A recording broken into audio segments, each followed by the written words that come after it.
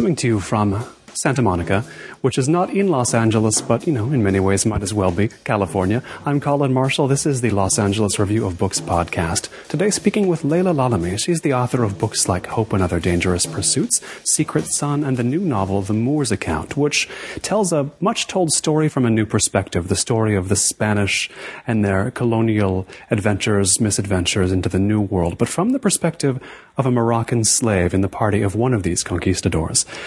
First of all, I want to get a sense of, growing up in Morocco, what sense do you have of the sort of era of the conquistadors? What gets taught? Very little, actually. I'm trying to think now about history classes, and that part of history wasn't, obviously we studied, Columbus and things like that, but really not in any kind of detail. And I certainly would have remembered if we had studied a Moroccan explorer, which we didn't. So when I came across the story much later of this group of conquistadors who'd landed in Florida in 1528 and heard that there had been a Moroccan slave among them and that he was only one of the 4 survivors and had managed to cross North America on foot, I was just really intrigued by that story. And I wanted to know more about it. Yeah. Now, was it a shocking thing to find out about, that there were Moroccan slaves in these parties? Not necessarily a shocking thing. Obviously, there were many Muslim people who arrived in the New World, either in South America or North America, along with Spanish conquistadors. They arrived as navigators, they arrived as servants or as slaves. And of course, obviously during slavery in America, there were many slaves that came here from different parts of the Muslim world. But what intrigued me about that story specifically was that expedition was not known for its success. It was known for its failure.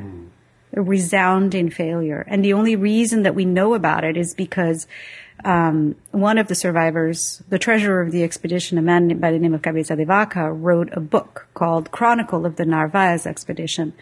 And it's really the earliest narrative that we have of Spanish exploration.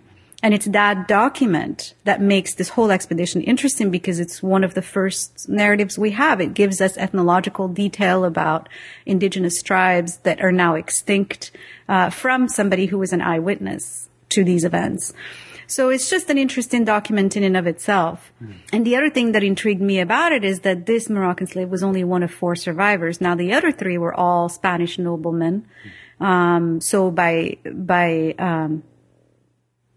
they essentially had better rations. They rode horses. He didn't have a horse. They had all kinds of advantages. They had armor. They had weapons. As a slave, he would not carry weapons. So why did he survive? And all these other people died along with these 3 Spanish noblemen. So something about him struck me as different. On top of that, we know from Cabeza de Vaca that he learned a lot of these indigenous languages and served as translator. Like he translated for them.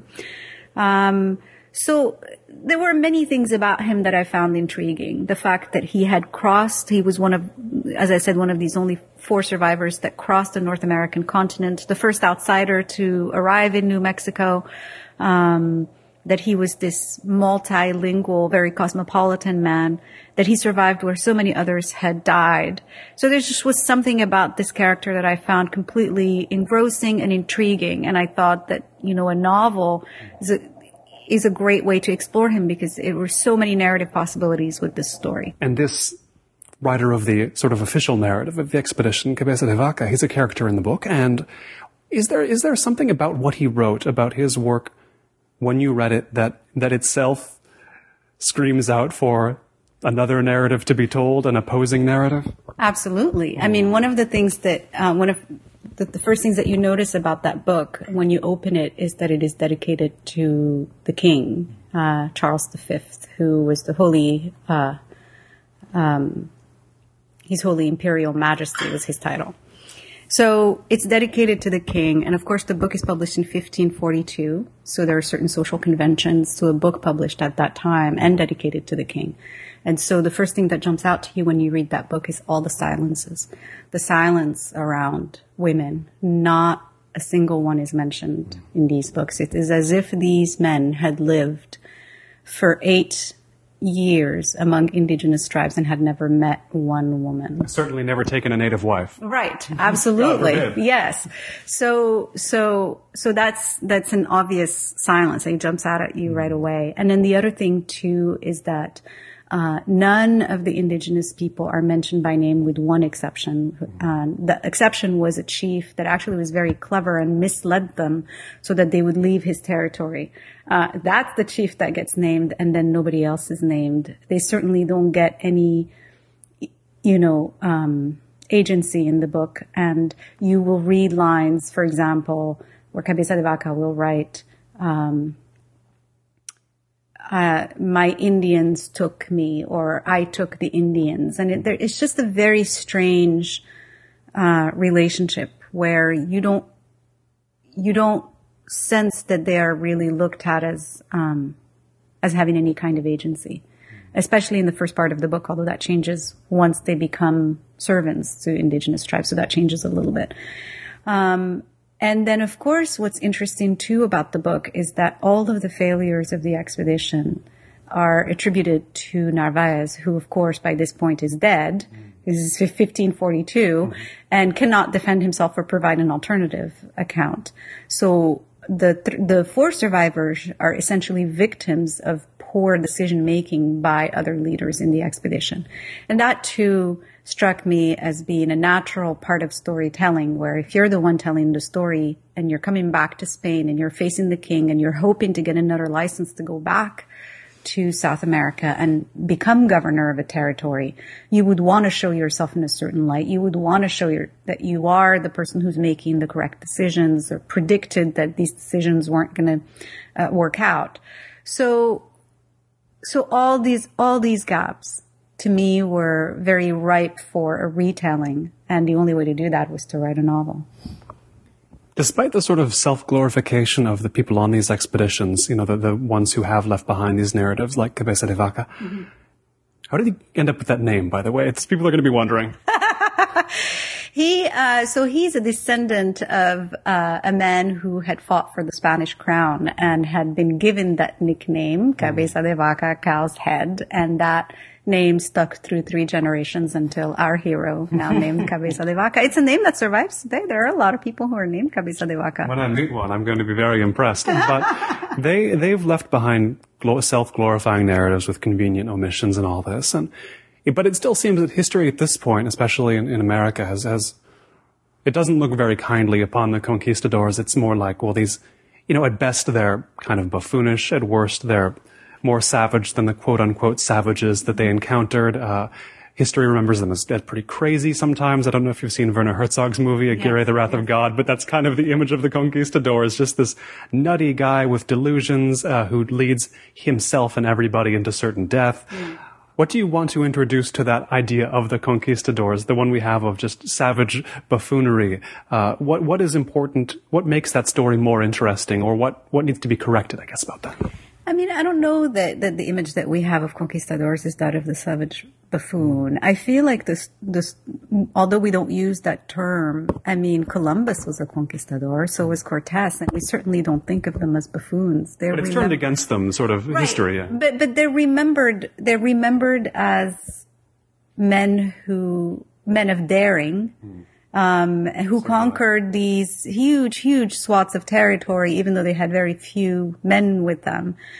But, and definitely somebody like Werner Herzog is somebody I see as providing an alternative to that view. But what I find interesting about it is that we do have this myth of white men who go into these other territories, conquer the natives, bring civilization. And yes, a lot of people die, and there is this genocide that happens. And then the New World begins in this sort of very violent encounter. But the story is a little bit more complex. For example, with the idea that we think that it is a group of white men. I mentioned earlier that there were slaves that were brought on the expedition, but not just slaves. There were plenty of people who were not what we would consider today white. Right. There were people who came because I joke that these expeditions were like the software startup companies of their day, because if you had a skill that was needed in the New World, that was your investment to that expedition, and you went, and if things worked out, then you could become very wealthy, and if it didn't work out, well, then that's what risk is all about, right? And so I think that there is this myth that it was just white men, and that's not true. There were plenty of people of color that came. There were women that came. Two things that Werner Herzog includes as well. Yes. Is there's a black man, there's women, which surprises a lot of people still. Yes. And that's because when the history got written, we get these documents like the one by Cabeza de Vaca. And because, again, of the social conventions of the day, those are the documents we're left with. And because we're left with these documents, people think that that's it. That's all that happened. These white men showed up and that's all that happened. So there's all these other stories that somehow,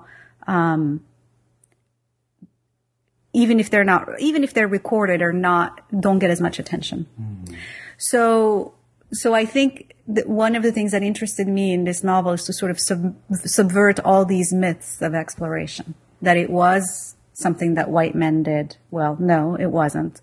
And that also that indigenous tribes were essentially victims and played no part at all in what happened, when in fact they did. I mean, when, for example, with Cortez, he could not have subdued that empire if he had not made alliances with certain tribes against others, if he did not have La Malinche, if he did. So there is a role that is played by indigenous people that I think I also wanted to include in the story, to show that they're part of the story, and to have.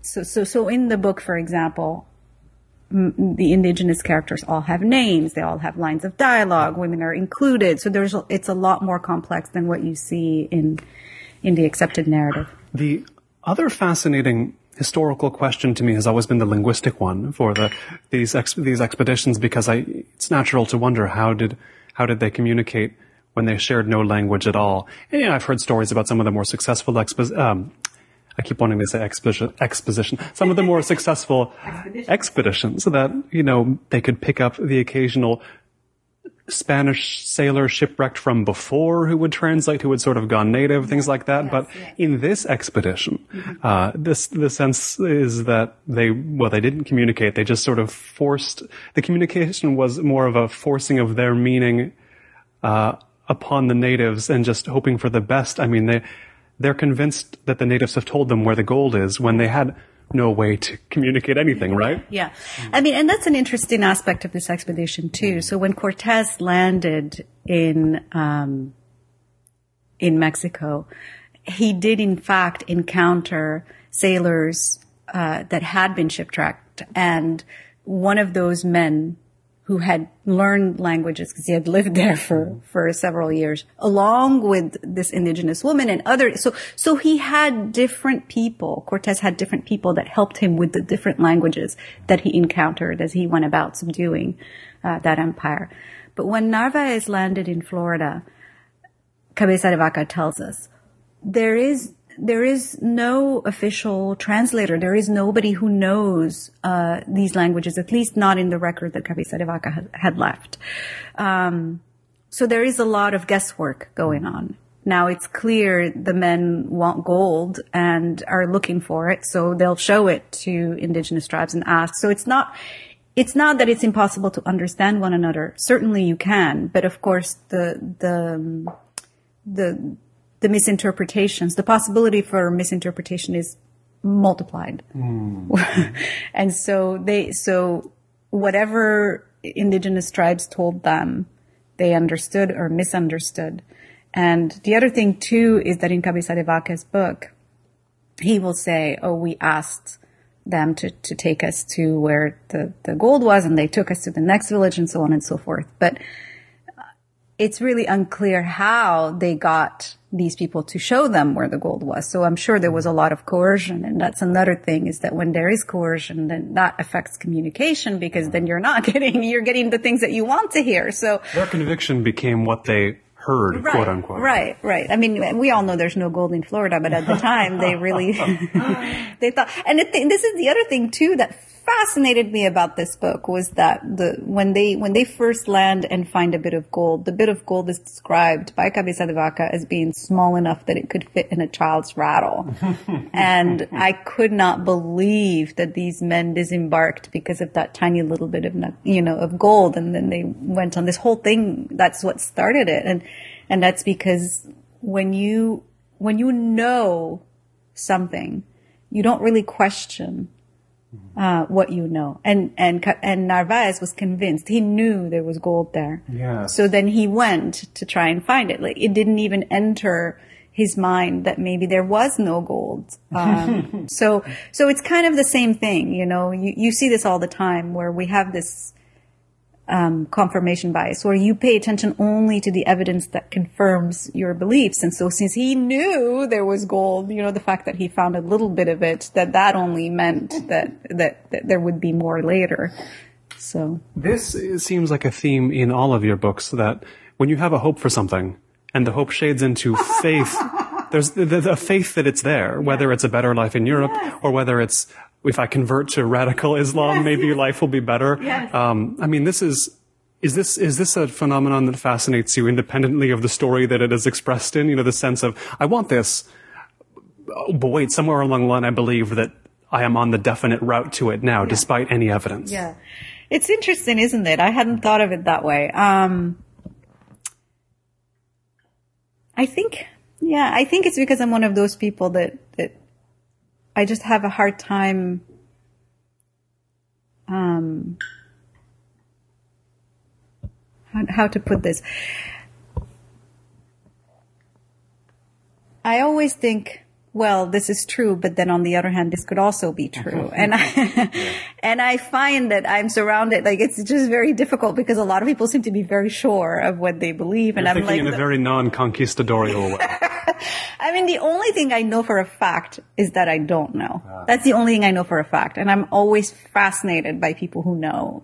And I guess you could say that that's something that I've explored in different ways. Like, so with the first book, with immigration, this belief, and I've seen it with my own eyes. I've seen, people who really convince themselves that life is going to be better on the other side. And that's what keeps them going. And they know it.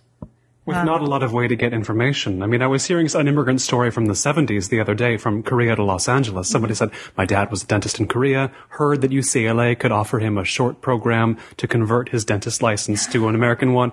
I was like, that's not a lot to go on to pull up your whole family to America but it was enough to go on. Yeah, well, but I mean, that's because we said this idea that everybody hears about the American dream, which is promoted in all these movies and books and articles. And I think that this is, when you hear an idea that's so seductive like that, whether it be a religious idea or just an ideal, it could be a political ideal, could be a religious ideal, could be a capitalistic ideal.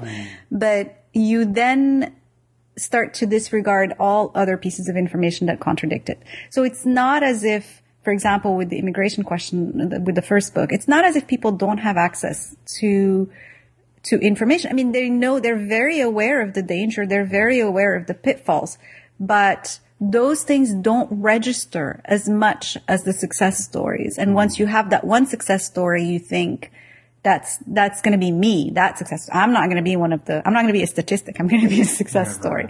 So I think that's what I find really interesting, is how we go about sort of processing that information and choosing which ideas we're going to put our faith in. The narrator of your novel, of the Moor's account, the account writer in question, the Moroccan slave who takes the Spanish name Estebanico, he's probably the group's biggest skeptic. I mean, what if we can use that term in this context? What has made him a skeptic? Well, because first of all, when you look at his life story, so in the novel, I knew he was going to be the outsider. Obviously, he's a slave. He's not part of this expedition. Whether they find gold or not, that's not necessarily something that could affect his fortunes, although he hopes that it will. And so in the book, I go back to his birth in Morocco and kind of write about how he ended up on this expedition. And when you look back at his life, you see that he himself has fallen for these false ideas before. And so, also he was a merchant. He's a very worldly man. So, and he's he's sort of the observer. He's the person who's on the side, kind of silent and just watching. And if you're quiet and you just watch and you're not actually taking part in a conversation, you do start to notice things that maybe people who are engaged in the action are not noticing. So that's his perspective. That's how he approaches, the discovery of the gold with some skepticism. You know, he hopes certainly that they're going to find it. In fact, for the first few chapters, he's very excited because it's impossible not to be excited. Everybody around him is very excited. But pretty quickly, once he realizes that there was no gold in the capital, that's it. He realizes the whole thing has been a sham, even after Narvaez continues to insist that there could be a way out. So his background has made him, it's a clear-eyed observer of all that, but it's also it's given him some linguistic aptitude as well. He mentions coming from a trading city in Morocco has given him a knack for languages. And I wonder I'm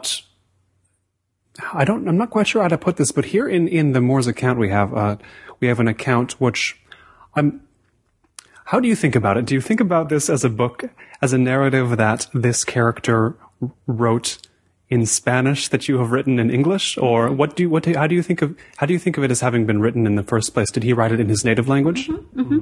So this is another myth, right? About Spanish exploration. If you look at the books that have been written by Spaniards, or even if you look at some of the Hollywood movies, where it always cracks me up that they give them British accents. Yes. It's Europe, I guess, kind of. But in any case, everybody speaks the same language. You would never in a million years guess that multiple languages are spoken on any expedition. Right. And one of the things I wanted to capture in this book is what it was like to have all these multiple languages being spoken. This is a moment of cross-cultural encounter.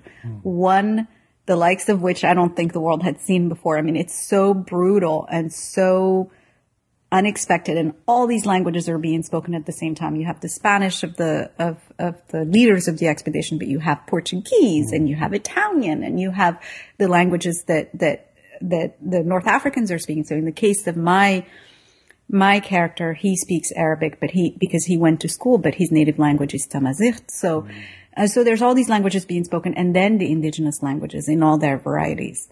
So in the book, the conceit of the book is that he's writing it in Arabic. And then asides to his countrymen as well. So it's for them. Yes. And through the magic of fiction, because I write in English, it's rendered for us in English. Right. As a modern novel. And that's actually an interesting thing, because to me, this is a book that could only have been written right now. Because, now 5 centuries later, with the perspective of time and with the fact that I'm using this form of the novel and I'm writing it with all this distance, I'm able to include all these languages and all these things and I can do things with the novel that maybe if it was written 200 years ago, I wouldn't have been able to do. So it is very much, even though it's a historical novel about that moment in history, it is a novel about the now, because it comes from the now. It's kind of, So those are some of the things I wanted to do with languages. I really wanted to give the sense that all these languages were being used at the same time. And this is one perspective from this Moroccan slave. And if you can imagine that two people who speak the same language can misinterpret one another. Imagine if you have half a dozen languages being spoken at the same time, how many different perspectives you would get, and how many possible interpretations or misinterpretations you could get. My mind goes back again to the shoot of Aguirre, the Wrath of God, when, from what I've heard, one person spoke German, one spoke Spanish, one spoke English. They shot it in English, kind of, and then dubbed it in other languages again. But the same sort of farrago of languages. But what I wanted to get at was, since you're able to write novels in English, a non-native language, what do you think it's an advantage that linguistic distance? Does that give you an advantage to write a story like this? Writing in English, having some distance from that, but being able to write a novel in it, writing a scenario where everybody is at some linguistic distance from each other. Are those two things related? Does one help you do the other? Or is it coincidental just because English is the language you write literature in? I mean, I suppose it's a bit of both. It is a bit of both. I mean, it is the language I write in. But even though it is the language I write in, I use that. I use that to see what I can do with it to inform the narrative. And I speak Spanish, and I am a linguist by training. I've always been fascinated by language, and it would have been impossible for me to write this story and not include all these linguistic aspects of that cross-cultural encounter. I'm just so fascinated by that. I remember reading you writing about living in Los Angeles and learning Spanish here, and not just to order tacos, which is the usual sort of, I feel, caliber of Spanish you get. But I feel like knowing Spanish now can't help but inform your view of this story. Like, even though you're not writing it in Spanish, did it contribute anything to writing a story that rooted in sort of Spanish culture in some sense? Well, for example, in the book, so my character Mustafa, whom the other Spaniards call Estebanico, he says that his master will often refer to him as El Moro. Now, the word Moro in Spanish carries connotations, not all of which are positive. But the book is called The Moor's Account because it's written in English, and Moor in English does not carry the same connotations as it does in Spanish. If the book were to be published in Spain, I can't imagine that I would call it, then that would be different, right? That would carry it. So there's things like that. It seems like an okay word in Mexico. People still use it there, but in Spain it might have an issue. It is. By the way, I don't know if you saw this story, a few months ago of a Spanish village whose name was Matajudios, which means the kid, which is really frightening. And they had this poll, I mean, not poll, but I guess this referendum to decide whether they should officially change the name of their village. You think? So it made all these headlines because people couldn't believe that there was a Spanish village named Kill the Jews. Right. But Matamoro is actually a last name. I mean, you see it on businesses. It's something that you see all the time. And it is Kill the Moors, and nobody thinks twice about it. So it is a word that has different connotations, I think, in Spain. And so in the book, my character talks about the fact that he is being referred to in this way. But in English, the word is different, and so he thinks of himself in that way, but without those connotations. So as we say, Mustafa Estebanico, he talks about what it gave him to come from the place in Morocco that he has. But I want to get a sense of when you realized that where you grew up in Morocco was also sort of a convergence of cultures. Was that present from the beginning for you, or did you have to reflect upon it later? No, it's not something you think about when you're growing up. I mean, life, it is what it is, right? To quote V.S. Naipaul, the world is what it is. So you grow up, hearing one language at home, hearing another language at school, yet another language on television. The opposite of what Americans get growing up, essentially. Pretty much. And then, these, when I was growing up, I know, my grandmother was this very, religious woman. My parents were not religious at all. So there was like very different, ideas were circulating in our household. And it was only really later that once I came here, especially, and you see that Americans have such trouble with foreign languages, and you can't figure out, but why? And then you realize, foreign languages are not taught, and are not taught until later. I in my grade school, we did 2 languages, and then in high school, I started English, and then in college, you have to take yet another language. I mean, And they use this immersive method. So from the moment you enter class, you cannot use a word of your native language or any other language except the one you're studying. And they don't do that here. So of course, you know, the kids are they're not really learning all these languages. And because they don't need to. As soon as they feel like they don't need to. And I think that's a message that's communicated to them by the culture at large. You know, America's number one. Why, if you are at number one, why do you need to learn anything? You're already at the top. It's true. Yeah. So there's this sense that, you know, everything is just perfect. This is the best country in the world. And so if it is that way, then why do I have to learn anything about the rest of the world? And so that's definitely not how I grew up. Nobody in my entire life ever said Morocco is the best country in the world. We don't have this sort of worshipful attitude towards the military either. And so all these, it's just a very different culture. And so I think because of that, and also because of its history and the fact that it was in the 20th century, was colonized, it imbues the culture with a certain sense of recent humiliation is the best way I can put it. And so people really sense that their country, we need to learn more about the rest of the world. We need to be open to the rest of the world, as opposed to a sense of like, we are the number one country in the world. We don't need to learn anything about anybody else. So there's just a very different culture, a different attitude towards other cultures and other languages. So I didn't necessarily think of it as being at the confluence of cultures until much later, and also because of its geographical position right at the tip of Africa and so close to Europe and also part of the Muslim world. So there's all these different cultures that are mixing at the same time.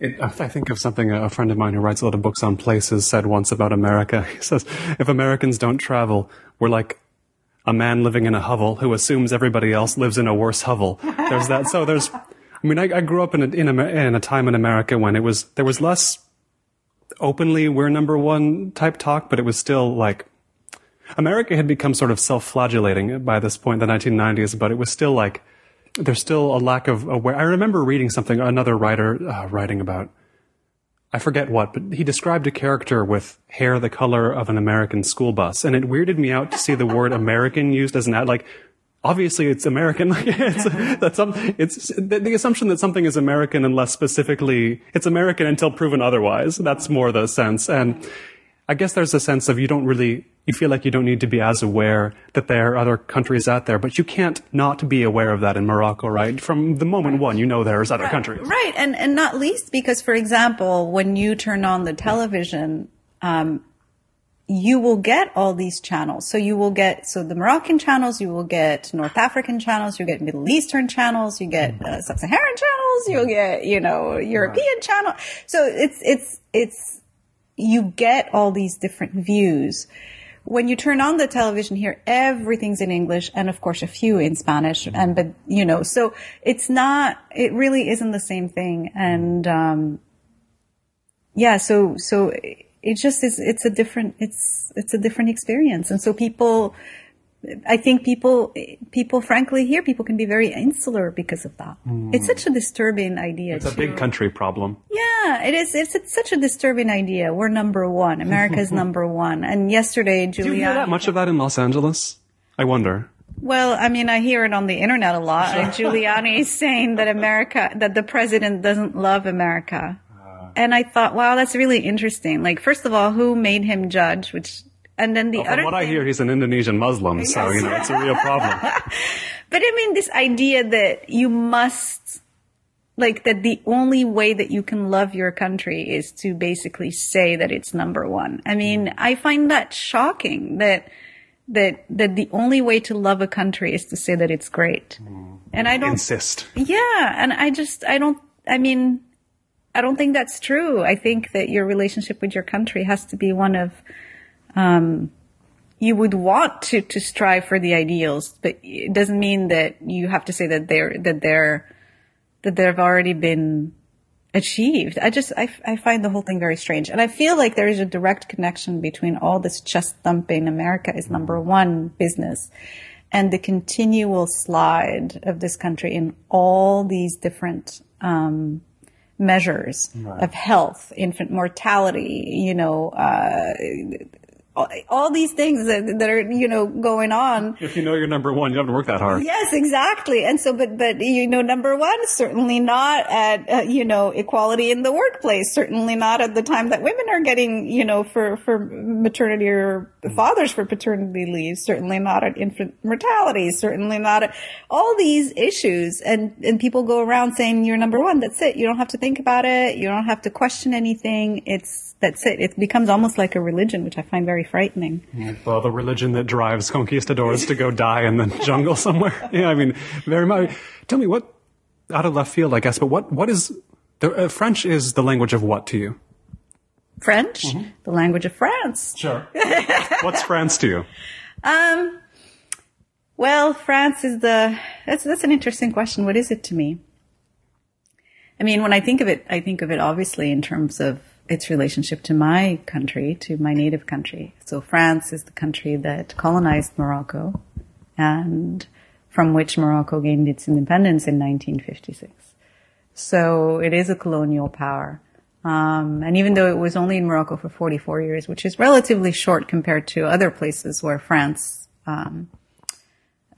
colonized, other French colonies, that disruption affected the entire modern history of Morocco. So things like its education system and its economy and its culture. So there's that's the political aspect of France that I think of. And then I think of other things too. I think literature, I think language. I certainly love to read French. I love to speak it. I think of people like Rousseau. I think of Sartre. I think of all kinds of people that I admire. That's it, really. I mean, it's a number of things. It's hard to, and then of course nowadays, when I think of it also in terms of people like me, but who live in France. So for example, Moroccan immigrants and their children and grandchildren who live in France and all the issues that I read about in the press. And it's something that I read about constantly. Now, when you came to Los Angeles more than 20 years ago, did this place strike you as a confluence of cultures in the same way you came to recognize that your homeland is? Or what kind of confluence of cultures is this in Los Angeles? Well, maybe not in the same way, but it's definitely a place where I feel comfortable because it has all these different cultures. So 40% of the people who live in Los Angeles not only are not born in LA, but are not born in this country. And so everywhere everywhere I look, I see other immigrants like me. So it is a place that at the very least feels comfortable in that way, that if you are going to be a foreigner, well, there's everybody around you is a foreigner. So there is a certain level of comfort there. There's no assumption that somebody has been deeply rooted here. When you meet somebody on the street, it's not like, oh, you're of this place. There's always that detachment, which I like very much. Yes. Yeah, everything here is, I suppose you can say that you're from here once you remember what used to be what building used to be there before they. I find that difficult to do sometimes, though. Before they tore it down and built another one, they're constantly building new things. Yeah. So it is. I mean, it is a place where if you're sitting in a coffee shop, you can hear 5 or 6 different languages spoken at any one time, and that. I mean, in my experience, people don't blink at that. It's a part of life here. Not just Spanish, obviously Spanish, but also all kinds of other languages. And it is a part of life here. So was it immediately essential to you to learn Spanish? I wonder, when did you do that? Well, I mean, when I was growing up, we used, in the summer, we used to get these Spanish channels. So I actually, the language was familiar to me long before I started learning it. And then when I got here and I saw and realized how important Spanish was, I said, okay, I'm going to learn this language. And so I took Spanish classes at USC and, yeah. Now I remember you telling a story about before you came to USC, when you were making the decision to come to USC, and was it, correct me if I'm wrong, was professor before you left kind of try to talk you out of coming here because of the reputation for violent crime America has? And I think that's really true. Like, why is the reputation for violent crime not seemingly that much of a deterrent for people who want to come to America? Because it would be for me, I feel like. Oh, so in other words, if you went to another country and you heard about all this stuff, you'd get scared. I guess it's true. It's strange. My professor, he said that when he had gone to USC some years earlier, somebody had gotten stabbed on campus, and so that was really terrifying. And believe me, stabbing is the least of it because there are so many guns. There are 300 million guns in this country. And I don't know if I had known that there were that many guns, I don't know. This is what I mean. I mean, it's not as if I hadn't seen Hollywood movies. It's not as if I didn't know that there were plenty of guns and guns were illegal in this country. But somehow, until you come here and you hear it daily, all these shootings, you don't really realize how ingrained they are in American culture. I was young and foolish is the best way I can put it. It didn't register. When he said that it was violent, I was like, yeah, but I'm gonna go do a PhD. I'm not there to, it's so you don't think, Right. So, I mean, it doesn't seem like you made an irrational decision. I mean, because of course, the violent crime is going to be number one in the news at all times in America, but how likely is a given individual going to be a victim of that? It's not ultimately very likely, but it is a very high media profile thing. And to me, friends who have more recently arrived in America ask a lot about guns and how I feel about guns. And I sort of was born in America, so I don't have a lot of distance from that issue, enough to form opinions on it. But I worry less about the guns in America than the sort of sense that, tell me if I'm wrong from your perspective, but it seems like it's more harmful, the sense that we sort of fear each other so much in America.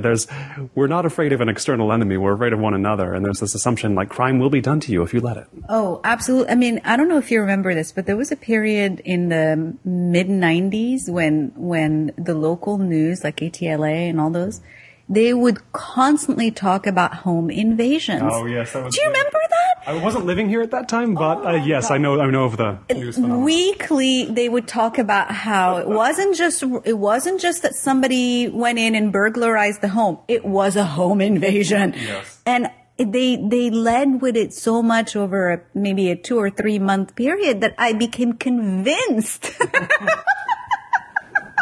no surprise. That it was going to happen to me. I was terrified. Yeah. I mean, I was like before I went to bed, I was making sure everything was locked. It was very funny.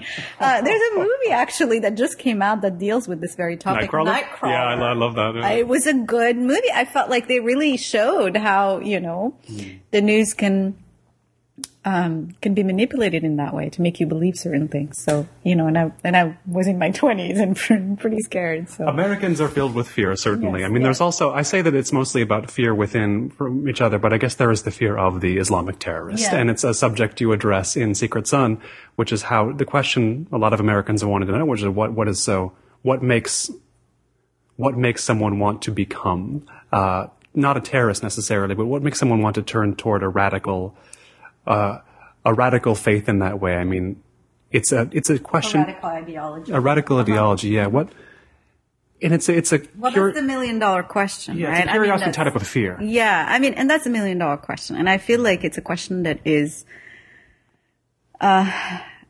it's almost impossible to answer because the question itself leads to its own fundamentalism, in the sense that you have some people who will tell you, well, it's obvious why somebody would turn to a radical ideology like that. It's in their nature. It's in their culture. If you read the Quran, it tells you right there so this is part of their religion, and the two are really indistinguishable. You could dress it up however you want, but that's what it is. So then people are going to talk about that religious aspect. And then you have other people who's like, it's not that at all. It's not that at all. It has to do with the fact that there is high unemployment and we have, a failed political system. These tyrants are just so brutal, and, there's all these political issues and all of these things.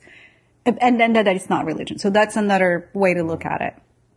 And the truth is that it's all these things at once. It's all these things at once. I mean, I think that if you have a lot to live for, if you have a job, if you have, hope in the future, if you think your kids are going to inherit a country that is better than the one that you live in at the moment, if you feel like your life is going in a particular direction, why on earth would you want to do anything to jeopardize that? You're not going to strap a bomb to yourself. No. Sure. But if everywhere you look, you see that there is no sign, no hope at all. I mean,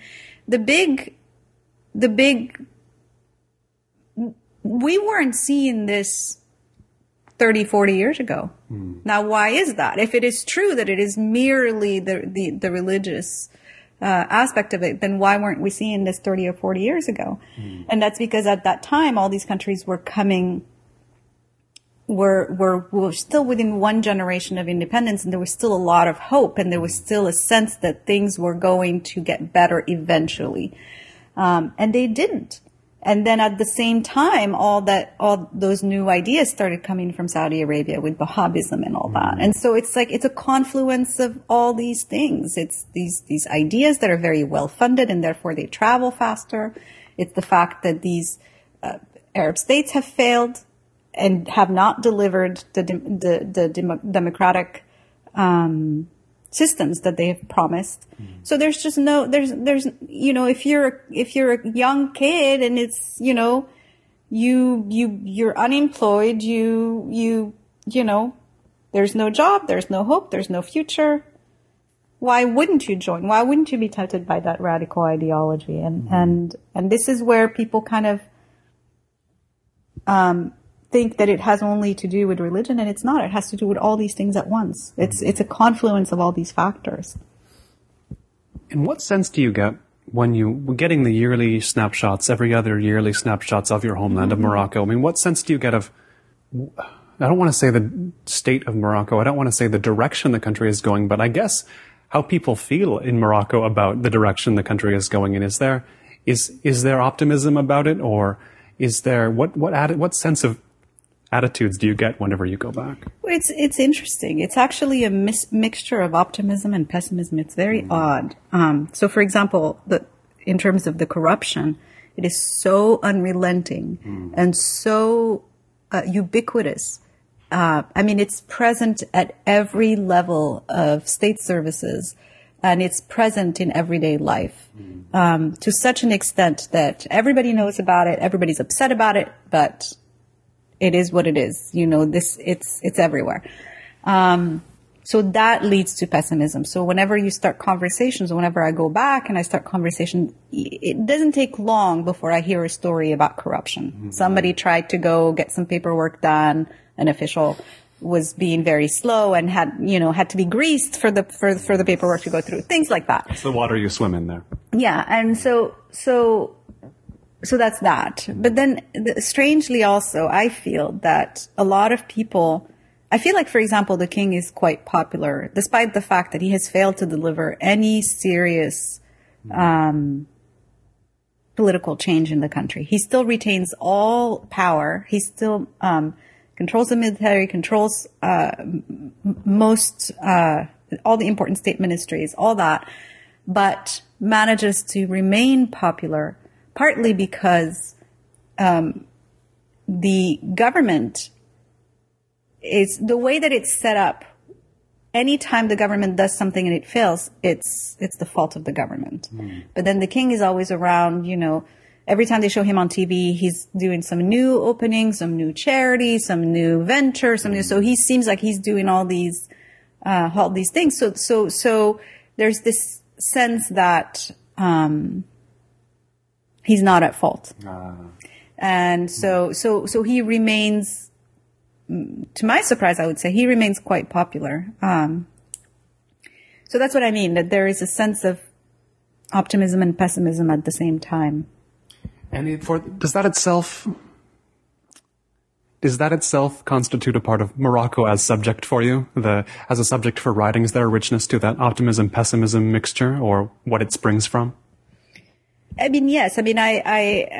I'm always interested in writing about it. I'm always interested in what is going on in the country, particularly from a nonfiction perspective. For fiction, it's quite different, obviously. Quite different. Yeah. But do you see it continuing to be an element of your books? I mean, so far you're 3 for 3 with the Moroccan themes, Moroccan characters, Moroccan perspective. And do you see that as something natural or something decided upon? I suppose you decided to write in English. Did you decide on Morocco's subject? Yeah, I mean, that's an interesting question. I guess, to be honest, I write the stories that interest me. And like, for example, with this new one, I had no idea I was going to end up writing a book that had anything to do with Spanish conquest. What did I know about Spanish conquest? It wasn't something that I had spent that much time thinking about before until I came across the story, and it was so incredible. I felt like I had to write about it. This next book that I'm working on, quite different. And very little of it actually takes place in Morocco. And, so it just depends on what story I'm interested in. So I wouldn't count on it taking place in Morocco, and I wouldn't count on it not taking place in Morocco. Right. It just depends. There's something I wanted to make sure to ask you in this, which is a few weeks ago we had on this show a writer you've written about, your fellow African novelist, Hélène Mabankou. And, I had to ask him about Tintin in the Congo, because people love that book there in the Congo, and he likes it too. Americans, of course, think it's racist and didn't want to have it published in America for 60 years or something.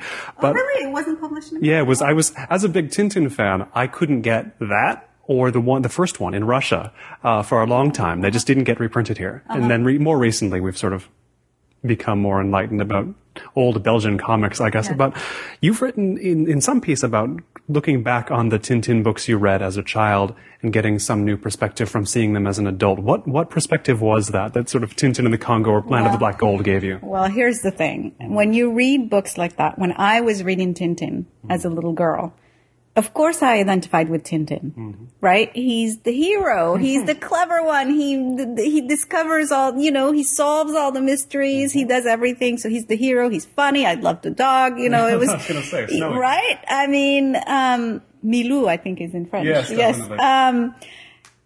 So of course I identified with Tintin. I had no idea when I was reading something like Tintin in the Land of Black Gold that the people with the big lips and the hooked noses and all that was supposed to be me.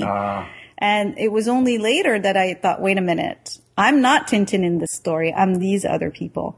And that's when it dawned on me what was going on in these books. But of course, entire generations of formerly colonized peoples have read them and have had that identification. And when you are a child and you are taught to identify in this way with another culture, it is not a bad thing. It is good to identify with another culture. But the problem in this case is that the opposite never happens. There is no equivalent of Tintin that is being published in France where the hero is a North African. And the French are presented in all these stereotypical ways. And the French are reading this and saying, yeah, we agree. This North African hero is like really, really good. There is no balance to that. And so the empathy only goes one way. It never goes the other way. And then when you question that, you become the bad person. Why are you being so politically correct about Tintin? So you can see it's a problem. Problematic. Do you think we're getting into an era where in some form or another there can be that sort of North African Tintin where it doesn't matter, where the origins of the protagonist don't affect who reads it so much, if you know what I mean? I mean, I don't know that there can be a North African Tintin because Tintin is such a Belgian. Very much. For better or for worse. Yeah, but I mean, but like cartoon, I mean, like comics with North African heroes, of course there are. And of course they would be informed by their time. Tintin grew out of a very specific era and it reflects that era along with that era's colonial views about these people.